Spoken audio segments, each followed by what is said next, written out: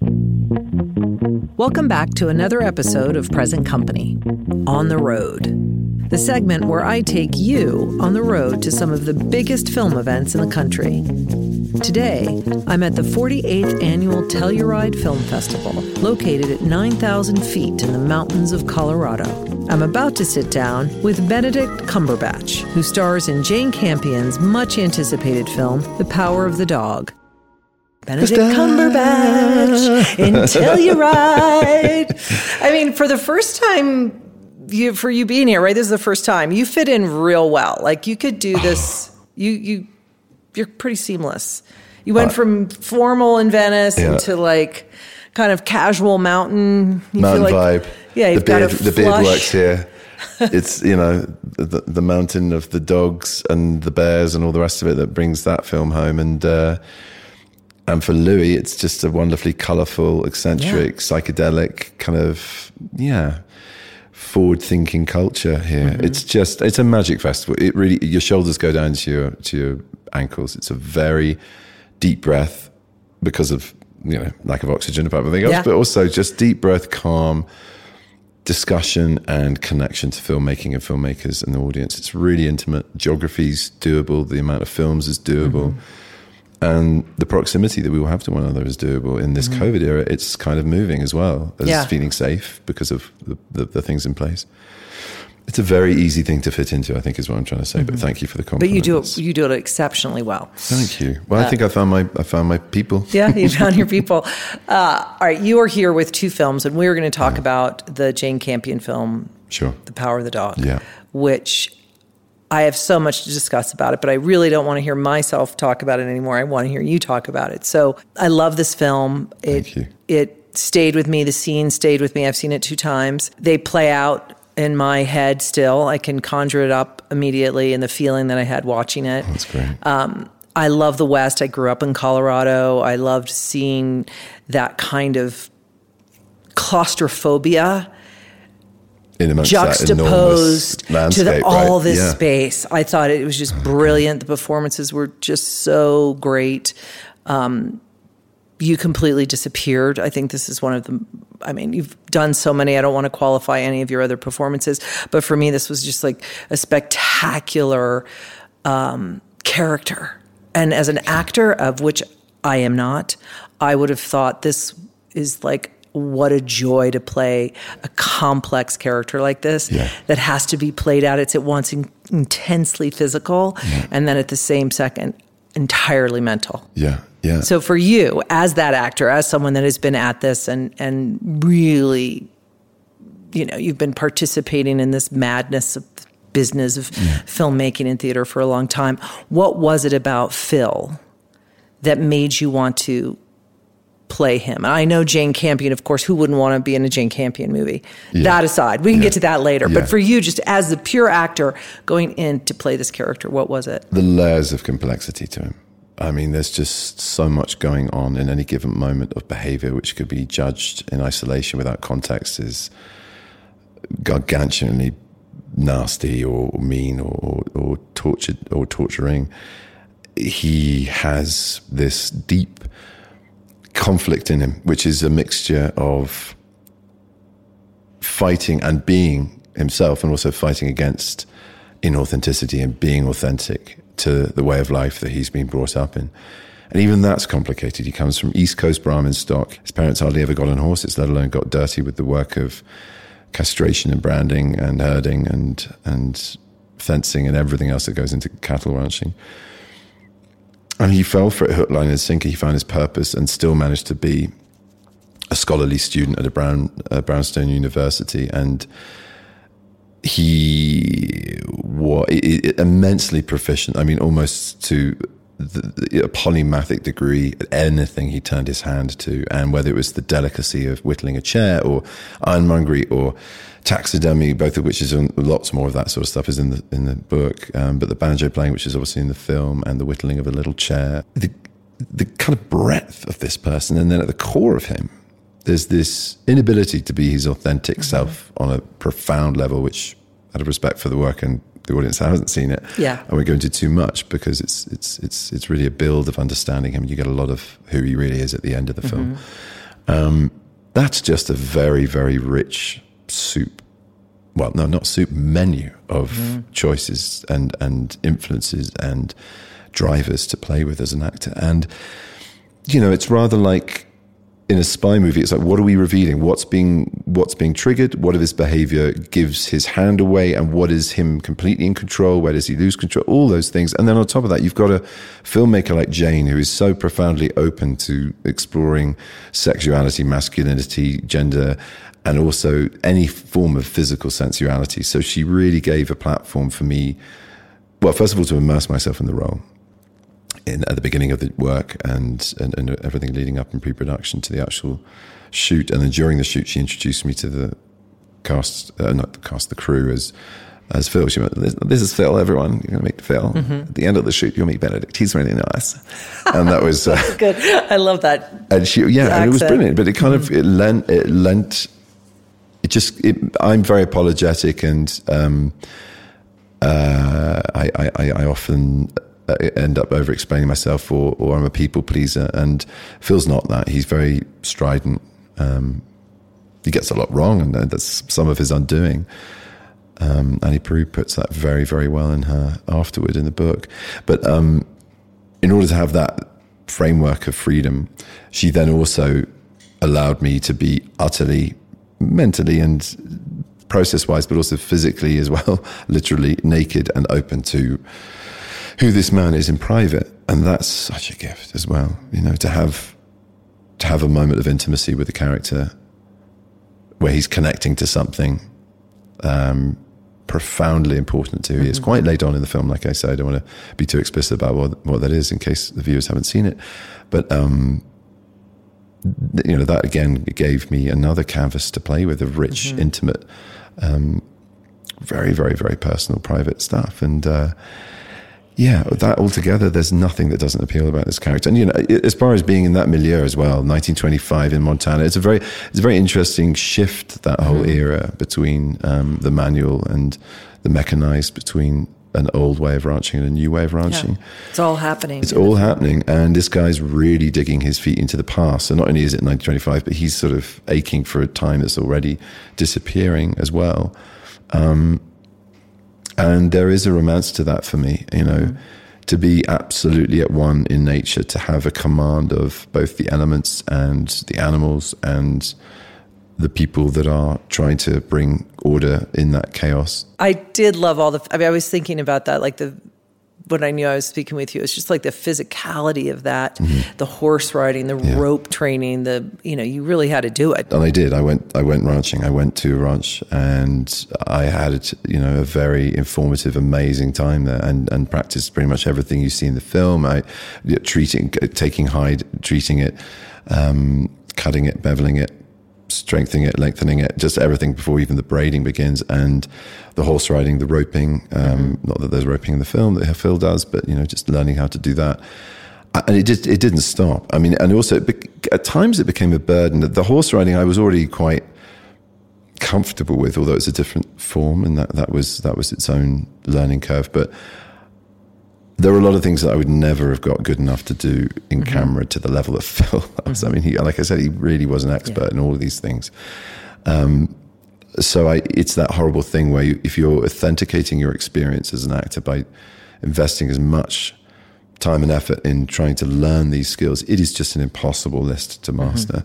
I mean, even single hand rolling of a cigarette on horseback and then lighting it, that's a hard thing to do. You've got wind, you've got everyone on set going, I can do that. And then just watching them kind of make these fat doobies and it's like, as it says in the book, they're just these really tight little rolls with one hand, and then the whistling and the banjo playing and horse riding, all of it. But in order to feel him, you have to do it. You have to do it. And she also let me do that. And I had a long runway for this. We met in, I think, May, and we didn't shoot until January next year. And although there was other things going on, I had some pretty intense kind of time with her. Did you read the book first or the script first? This is the question I meant to ask before doing this interview, because I cannot remember. And it's come up before, and I can't remember. But I'd read both by the time I met her. Right.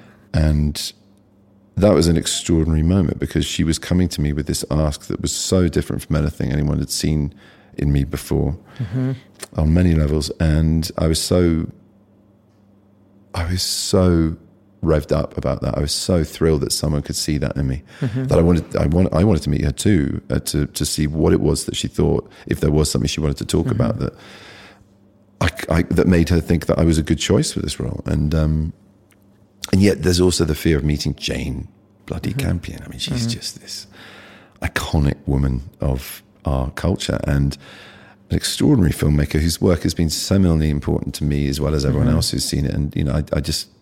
She's so humble and laid back, so and just kind of blends into the room. And she's just completely... And I was with my family at the time. She came into our home, well, not our home, but somewhere we were staying.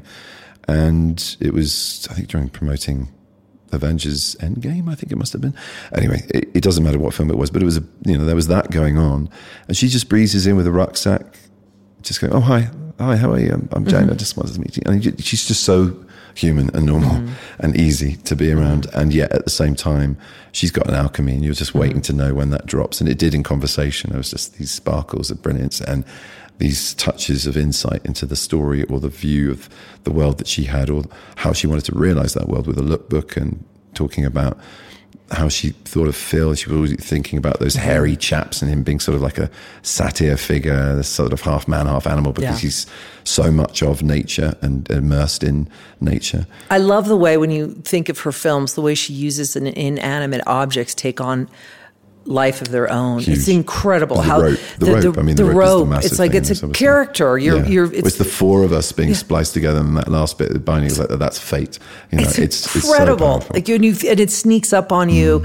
Juxtaposition, the scenery, it's its own character, obviously, the way she uses spaces, and then an actual concrete, whether it's a teacup or the rope or something else. I love. Or the blood on the corn, which I know that's in the trailer, so the teaser trailers, I'm not giving too much away of that one shot, but what that portends, it's really, she's a wonder. And she laughed the other day when someone brought that up, those sort of moments, and you went, "Oh, those are my secret weapons." Right, yeah. and I get that, I get that. I have... there's a certain amount of process that even despite me being the one at the wheel of it, I don't get. She allows you to be open enough to discover and let happen. What was so interesting to me, and in this character of Phil, is that he's so sophisticated. And we learn through the course of the film, he's been back east and educated. Yeah. He's, as you said, he's excellent at everything he does. He's got a superior intellect, culturally, intellectually, and even for numbers. I mean, it's everything. Yeah. And yet, he's so dependent emotionally on his brother that is by all, and simple, slow, grounded, slow, not intellectual, not culture, none of those things that Phil would respect and own and like, but also disdain. But that mix was so interesting to me, that and chemistry. And the dependency on him as well. The dependency. Yeah. I mean, for me, I kind of got it. They're in the middle of this place. 25 years they've been doing it. He calls him Fatso, which is like, whoa, and it's, at the same time, he loves his brother very, very, very, very deeply and profoundly in a way that probably would never have been expressed in their life. But the need of him is dependency. That's not a healthy love. I understand that, but at the same time, I think there was a real care. More in the book, but even in the film, with the one key moment at the beginning where he's trying to lead his brother to understand what the importance of this moment in time is. It keeps on giving him clues, and it just winds him up. He actually gets angry about it, In the book, he's sort of disappointed at his lack of interest, his lack of interest in the world around him.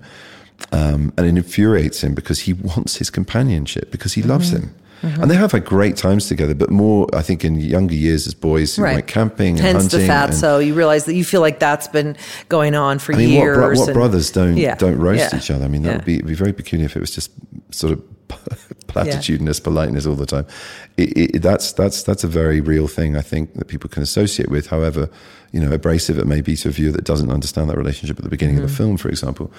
But, what Jane's done brilliantly is encapsulate all those beats that have led up to this moment in the continual asking of the question and not receiving the answer to the point he has to spell it out to him. And it's deeply hurting to him. I think he's immediately defensive as an animal, very reactive, Phil. He can't not make it, not about him maybe about Bronca, but it all becomes incredibly emotionally volatile for him very early on. And George is just very quietly turning away from the dance they've been doing for 25 years. He's looking to the future, whereas his brother is wanting to celebrate the past, the deep past for them, over half a lifetime ago. And I think it's beautiful, that first chapter, because of that. And the first time I watched the film, all the mawkish, weird, odd discomfort of watching yourself and being in your own audience was slightly assuaged by just how extraordinary parts of the other characters' story, as well as the storytelling, was, like how fully realized and brilliant Kodi's performance was, and Rose's arc from this she's incredible pioneering wife, just a phenomenal Kirsten is performance. amazing. Kirsten is incredible in this, and Kodi's, and also Jesse, and just to see their I was as an audience, I could sit there and be really moved when he cries and when they're dancing. He goes, it's so nice not to be alone. And he said that after they've just shuffled their toes together on this mountainscape, which is just so dwarfing. It's a beautiful, beautiful bit of filmmaking. This film is so rewarding for a viewer, I feel. Good. There's so much to look at. And you follow the stories as she tells them, and you follow allegiances, which I thought was incredible. Which shift all the time, right? And she's so daring with that. Yeah, I love that. And the one part about Phil that I was so interested in, and I was surprised that I was so interested, because it was the brutality, but it was so clear that brutality and vulnerability were at equal. I think that's sort of what level. I was saying, actually. They just matched each other equally. And the fact that Peter comes in and he's so odd, but yet he's so defiant in his oddness. Yeah, he is who he is, and he doesn't apologize for it. And he sees a strength, Phil sees a strength in that, which is attractive. And then that moment of generosity, going, I've saved you a hide, Phil. I have one for you. You can use it to finish the rope. It just breaks him. It breaks him clean open. And it's heartbreaking. No one's shown him that kindness or been able to, understood him. And, this is a child who is near in tears in his rage about them being taken because they are mine. Those hides are mine. Again, I'm worried. This is getting near the end of the film. I'm worried about what your audience does need to hear or not. But let's just talk about the temperature of him or the mood shifts. You're absolutely right. They exist in parallel, and I think that's another reason why, despite how abhorrent his behavior is on the surface, you still stay with him. You lean in to get to the answer of the question: why is he like this? Because you can see, hopefully, that tortured place as someone who is the pain and the anger. Why am I so alone? Why can my brother not understand that the most important person in our lives was not our parents? It was Bronco Henry, and he's not there with me in that moment of celebration. He doesn't get it. That's why he shouts at the people playing on the pianola. That's why he loses it and becomes animal in that moment. It's because his brother's just gone, sorry, what are you talking about? I don't understand. I had a cheeseburger. What do you need? Yeah, exactly. It's like, huh? And it's not against George's stupidity. It's against needing his love, needing to be loved and needing to be understood, to be heard and to be understood. We're in this festival that's all about communication and being heard and understood. And I think in art, when you have characters who are very often acting out or suffering, or it's about the need to be heard and understood. And Phil's is kind of desperate, and he can't admit to that because it's a massive show of weakness in a world that, as we know, because of the authentic nature of his life, that he can't live by, the authentic nature of who he really is and can't identify as, is this very, as it's now called, toxic masculine world of machismo, where you can't show vulnerability. You just can't let that be the way of being. It will destroy you, that vulnerability. And he's had to layer up many times before. I mean, I touched on the sort of background of him. There's an East Coast kid expected to go and do the Western thing with his parents and do what Peter does, dress in jeans that haven't been washed and just it be performative. But guess what? He really falls for it. He falls in love with it. From the very get-go, you realize this guy is trapped between, like I said at the beginning, one of the appeals of the character, this search for authenticity, and coming up against a world that won't tolerate his, and a world that suffers so much else that is inauthentic. And it enrages him. Do you think you would have played this part 10 years ago? Do you think this came at a perfect time for you in your career? I don't know is the honest answer. It's a good question. I don't know. I mean, I don't know. I like to think the search gets a little deeper with age, always. Just does. Yeah. I mean, there are so many good actors that I was kind of like, but he would be really good. He would be really good. I mean, Paul Newman was going to do this. Yeah. He would have been fucking amazing. So I just kind of kick myself, and especially when seeing her show reel and going, God, I really was in the right place at the right time. So I feel the quick answer is no. Right. Now is the time. Well, I love when she said she made you and Jesse during rehearsal do dance together, because it's that alpha leading and following, and she just seems all of that is a nice physical way into what the structure of that relationship was, but also just to feel Jesse's body, to be close to a man that I've grown up with, that I've been a kid with, a boy with, an adolescent with, and an adult with, who I sleep side by side in the same bed. We'd know each other's smells and feels. It's like proximity, to be bred out of two actors who, while we both adore each other and really love each other, well, respect each other's work. I can't speak for him for mine, but I think he's just one of the great, great, great modern screen actors. I think he's great. He's the real deal. He's the real deal through and through in every single thing he does. He's amazing, and I adore him. And but to have that proximity just like that, just to go in the pan, I mean, I think we both cared about it enough to find it, but that was a brilliant way of her kind of cracking that open quickly. What else did you learn from her on this shoot, being part of her orbit?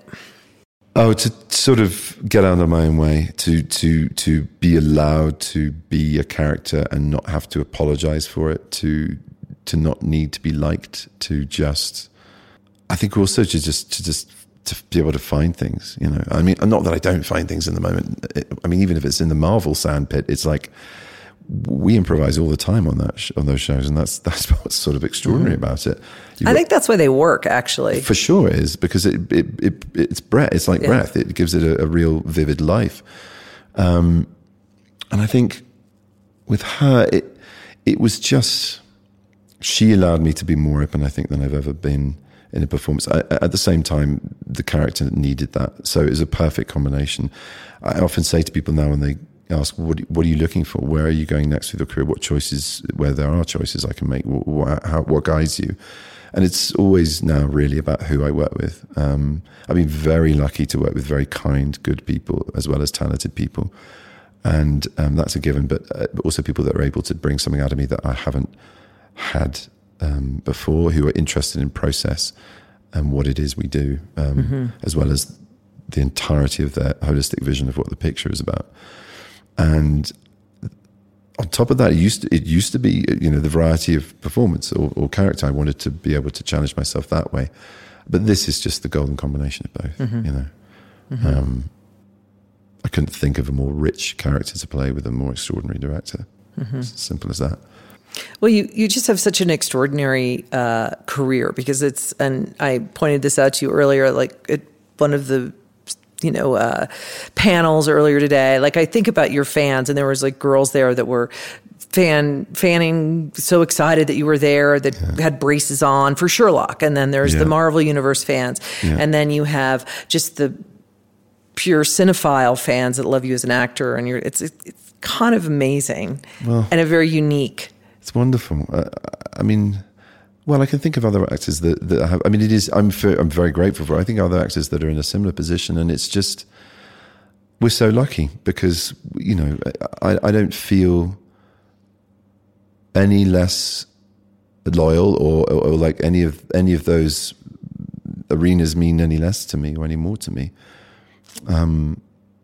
And they are very different things to do. I mean, there are lots of crossover, of course, that you're always looking for integrity, sincerity, and commitment, and really taking an audience on a journey with a character. But the requirement, they just are different. It's different doing wire work than it is being on a horse. It's different doing an emotional scene where there's loads of green screen and a ping pong ball that you're supposed to be acting opposite, as opposed to a horse or a human being. So I'm just so lucky that I get to play on different canvases, and it keeps me on my toes, and it hopefully it keeps my work fresh and invigorated, and it's a really nice journey to be on. I'm really lucky. Did you get to keep anything from Phil's? Please, you had to. A little. No, it's a little bit creepy. I kept his costume. I've never done that before. Yeah. And I've kind of brought the overalls out for gardening every now and again. You know, those overalls are cool. I don't think I've got the boots actually, but or the hat. I think Jane took the hat. He was a very difficult, I mean, not the kind of creepy I'm dressing up in him way, but he was a very difficult one to let go of. You know, partly because of how extraordinarily immersive the whole experience was, and the COVID of it all as well. I mean, we you know, as a family, we were all there waiting for the film to start up again, and New Zealand was a massive character in this film, and the crew and the people that we know and love from that experience in New Zealand, the Kiwis, you know, massive part of it. So it was all of that, but also the film itself and little props like one of the whittled chairs that I made, and then a copy of Scientific America, and then there was another journal of the time which had a Burbank on the front cover. I couldn't believe I found it at the art department. I said, can you get hold of these magazines? Because he's so well read whilst, you know, George is going through his comics sort of thing. I'm reading these really interesting articles on hydroelectric dams and all that sort of stuff. Yeah. And is that the right era? I can't remember, but amazingly sort of mechanical minded essays on the future of engineering and mechanics. And it's so there's this backdrop, and then there's a photograph that Ari took of me at the top of her beautifully lit That's set. the cinematographer. The cinematographer, sorry, yeah.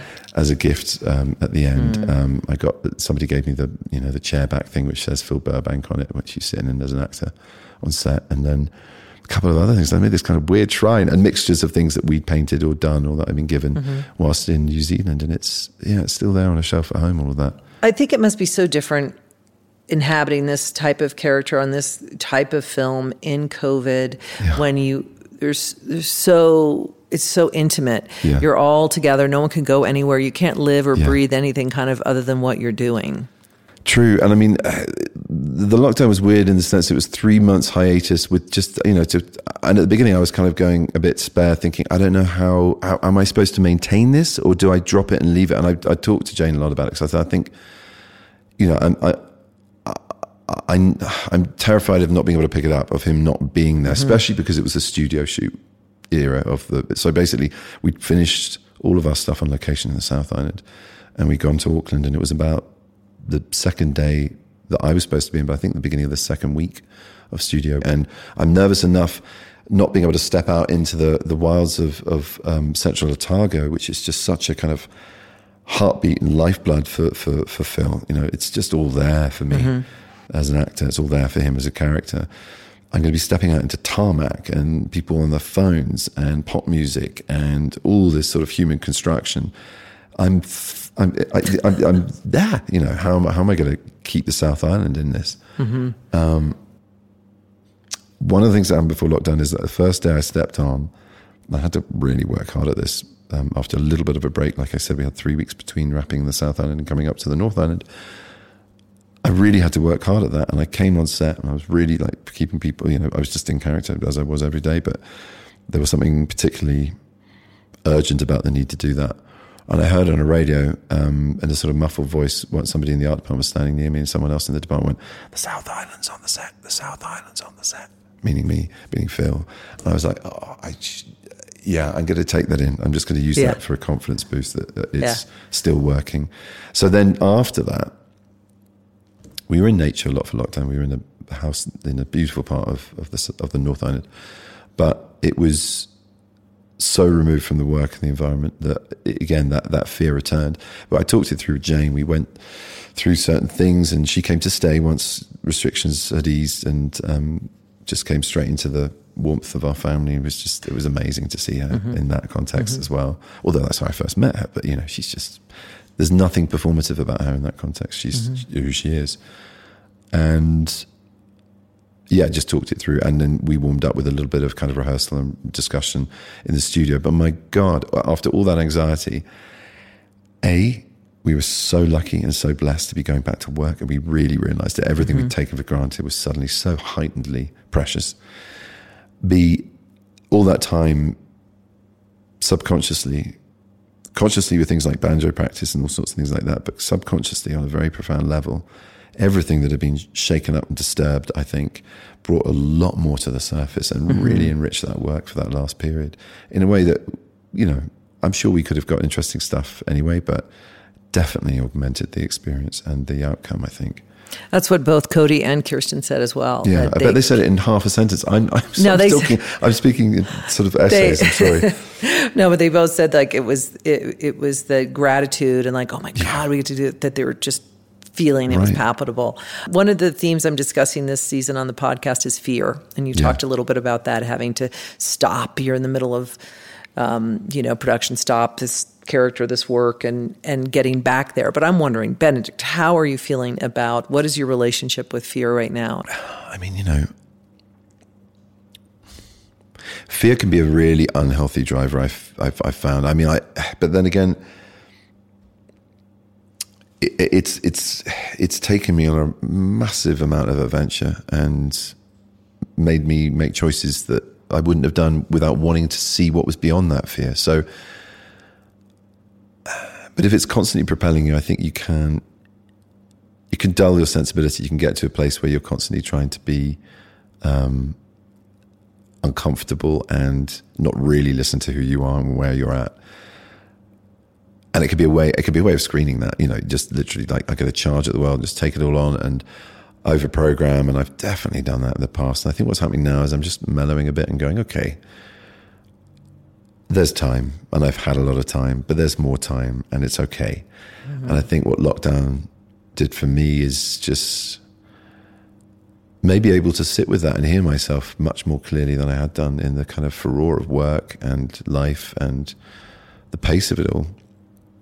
And I think, I mean, I don't talk about my family, but I'm a dad, that's known, and any parent knows that there's anxiety there that is not there before you become a parent.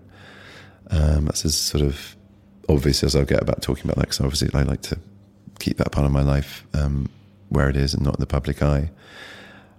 So there's that part of me. As far as work and choices, I feel, oh gosh, I mean, this is a daft thing to say after what I've said about fear, but I feel kind of fearless at the moment. I really do. I feel really emboldened, not just by this experience and what we've all been through in this film, but just where I'm at in life, I guess. I feel more capable of dealing with the fact that it's all right if people don't agree with you or don't like you, and it's all right to say no, and it's all right to be yourself. And these are all lessons that were sort of profoundly impactful in the portrayal of Phil and the tragedy of him. And that whole experience, and as me as an actor being brought out into realms that I hadn't discovered yet or been tested by. And I feel pretty fearless. Yeah.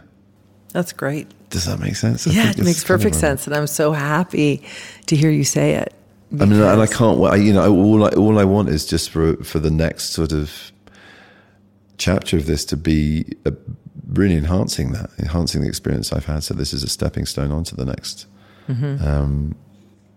as well as enjoying, what this is in itself. It's taught me stuff I want to bring, into my craft and for the rest of my life and the way I live my life as well. Mm-hmm. Yeah. It's interesting. Actors, it's just layer. Every part you take something with you. Yeah. And then I feel that there's those parts that are just can define you. Yeah. And you take all of that. Yeah. And then you keep bits. Moving. And I think there's obviously the thing whereby you cannot help but somehow bring a part of what you're doing at work home, and there are positives to Phil that aren't as monstrous as the bad bits, so to speak. And to learn from what he suffered. That's the same with Louis Wayne. It's the same with him as well. I mean, I had a profound emotional connection to that character in a way that I hadn't really since Alan Turing, where I was kind of in moments of playing him, I was mourning him. I was. It's the weird thing. I don't know what it is. If you are, as an actor, trying to go through what a person or a character that you're playing went through, and you feel it yourself, isn't part of you connecting in a way that means that you're grieving that person. You're understanding their pain. That's part of what comes out performatively in your performance of their pain. I think it is, and you can lose yourself in that, and then it's dangerous because you realize, oh my gosh, I'm not in my own audience as an actor, but I'm bearing witness to what happened to them, and that's what's making me collapse or cry or enraged or terrified or anxious or depressed or whatever the strong emotion is that takes you over. And I remember with Turing in the chemical castration scene, I had to stop myself after a couple of takes because I couldn't stop. And it was because I was thinking of what he went through, and it just destroyed me. And that you can't, it does go into the performance like I was trying to describe earlier, I think, but you can't let it overtake. But it's weird, those moments. It's not just the flow state, the kind of, oh, you're a conduit and it just comes through you from something or somewhere. It's a very real understanding of what that predicament is. And I had that with Louis, massively. And I think the things I took from that is just the importance of kindness and of love and of generosity and the boldness of that. And of course, it ties in with everything that we've experienced and continue to experience in this world. But yeah, and with Phil, it's the same. His need for it, not his expression of it, because it's lacking. That's the Achilles heel until it's just about too late. I know, but he could have stayed away, but he came back. He had such commitment. I know. He came back. He could have been in New York. He could have lived that life, but he came back. I find him a fascinating character, and I often wonder if I was thinking about it. Would I have been friends with him? Like, what would have that been with like? Phil? Yeah, like you wonder, would he be friends with nobody? Just that whole... I think it would be, it's really tough. He's so suspicious of people. I think if you were an honest craftsman, you could be friends with him. If you had a shared interest that you were proficient at, you could have a friendship or some shared space with him. If you wanted him at your dinner party, forget it. Do you know what I mean? No. No way. No, that's one of my... Can we just talk about... Okay, everybody listening, if you haven't seen the film, please watch the film. But one of my favorite scenes is that New Year's Eve or the party scene. And it's so crazy to call it a party scene because it's a handful of people right by that house. But in that isolation, that is a party. An utter isolation. And the way Phil comes into that situation, I found incredibly enlightening and very... triggering. It's like, wow, you get it. But he doesn't apologize for who he is in that moment, and it's kind of incredible, the honesty of it and the power of it, and in a weird way, the justified nature of it. Why should he wash up? Why should he? It's a brilliantly intense expression of what's drawn out in the book in many different episodes and passages of reflection of his past, as well as the present tense drama of the thriller. His mother expecting him to be all well scrubbed and be this perfect little boy, at the same time as playing a ranch hand, a cowboy, and it's sort of it's like it's just constantly wanting him to be something he's not, like control, and him fighting it, fighting it. It's a great performance, Benedict. I am so happy to hear you talk about it. Thank you. It's a real pleasure. It's glorious. Thanks so much for joining me. The Power of the Dog is streaming now on Netflix. Please subscribe, rate, and review this podcast wherever you've been listening. You can follow me on Twitter and Instagram at Krista Smith. Join me next time for more conversations here at Present Company.